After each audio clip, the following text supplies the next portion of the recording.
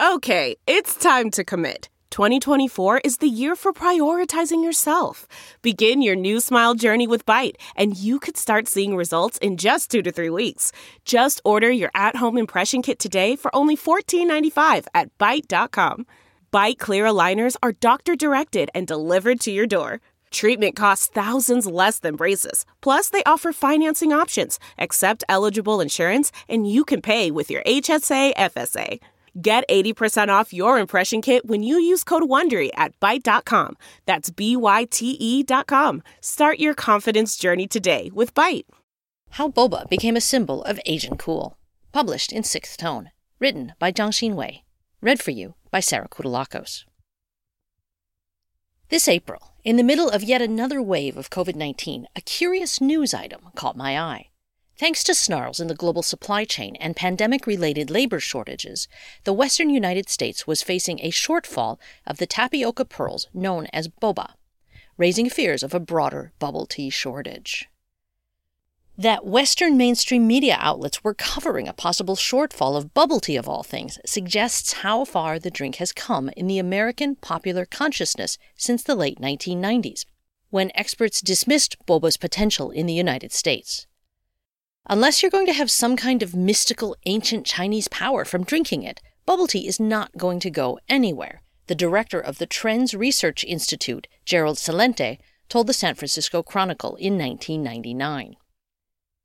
It may not confer ancient powers, but bubble tea is now one of the most recognizable symbols of Asian cool, not just in the United States, but across the West. Since the hip-hop comedy duo the Fung Brothers declared bubble tea the new drink of young Asians, call us the boba generation, back in 2013, its status as an identity marker for a rising generation of Asian immigrants has only grown more entrenched.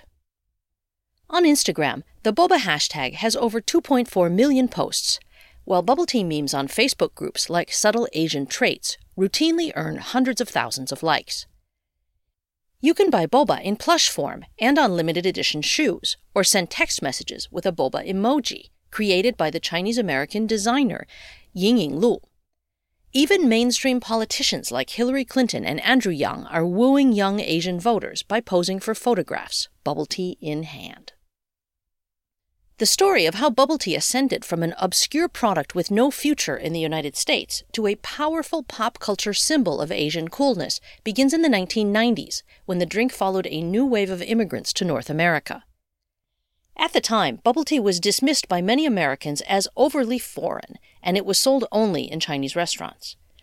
It wasn't until after 1999, when the Taiwanese brand Saint's Alp Tea House opened a location in New York City's Chinatown neighborhood, that Asian bubble tea brands entered the U.S. market. Even then, bubble tea shops remained largely immigrant-owned and targeted, whereas the first Chinese restaurants abroad often adapted their menus to cater to American tastes and consumers. Boba stores sold unmodified, mostly powder-based drinks to a largely Asian clientele. If these shops seem plain by today's standards, they were nevertheless an irreplaceable part of many Chinese-American millennials' childhoods, in part because the drinks they sold were a parent-approved, healthy alternative to alcohol. Over time, boba shops with their cheap sofas and Asian pop playlists became popular hangout spots.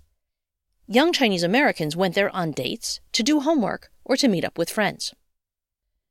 This continued until the near-universal experience of drinking bubble tea became a recognized identity marker within the young Chinese-American community.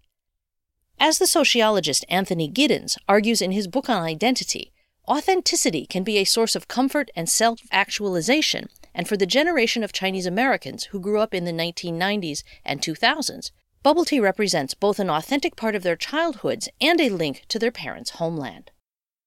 The drink became intertwined with both their longing for an imagined home and, later, their nostalgic memories of childhood. Yet, outside of the Asian community, bubble tea continued to be regarded with skepticism. It wasn't until the 2010s, when that first generation of bubble tea drinkers grew up and began to wield increased consumer power, that a new generation of stores cropped up with more widespread appeal. These new stores, many of them started by Chinese Americans nostalgic for the bubble tea shops of their youth but aimed at a broader clientele, replaced the bottled syrups and powders found in older stalls with fresh fruit, whole milk, and tea.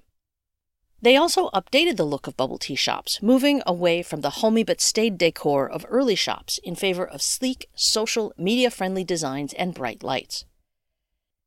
To an extent, the rise of bubble tea mirrored that of Chinese immigrant populations. It evolved from an everyday, affordable product for recent Chinese immigrants into a cup of bourgeois gratification.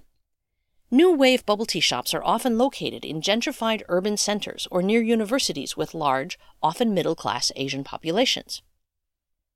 Still, for a time, these new-style bubble tea shops' primary customers remained either second- and third-generation Chinese Americans or Chinese students studying at North American schools. It was social media that helped it break into the mainstream, as fans of the drink posted photos of high-end bubble teas mixed in with other markers of middle-class identity and metropolitan consumption. This helped reinvent boba's popular image, shedding its stigmas and turning it into a symbol of Asian cosmopolitanism. Of course, not everyone in the broader Asian community is thrilled by how strongly bubble tea has come to be associated with Asian culture and identities in the West. Arong, a British-born Korean, told me he enjoys drinking bubble tea but rejects the idea that it represents his home culture. While Yao, a Chinese student in the UK with no particular attachment to bubble tea, feels frustrated whenever her British roommate defaults to asking her if she wants to get bubble tea. In a sense, the emergence of bubble tea as a cultural symbol of Asian coolness also mirrors the rise of mixed political identities, like Asian American in the 1960s. When the term first appeared in 1968, it was used by Asian activists to unite a diverse community and provide an alternative for the more derogatory Oriental. But soon Asian American took on its own stereotypical meanings, erasing and obscuring the real people and diverse identities included under its umbrella. The rise of bubble tea is a classic story of intercultural exchange and transmission. But it's really just an entry point for a far more interesting phenomenon: the global movement and dynamism of multiple generations of immigrants. There may come a time when Asians living in the West tire of boba's increasingly loaded cultural connotations, but for now, it's worth raising a toast to the drink that went further than anyone ever imagined.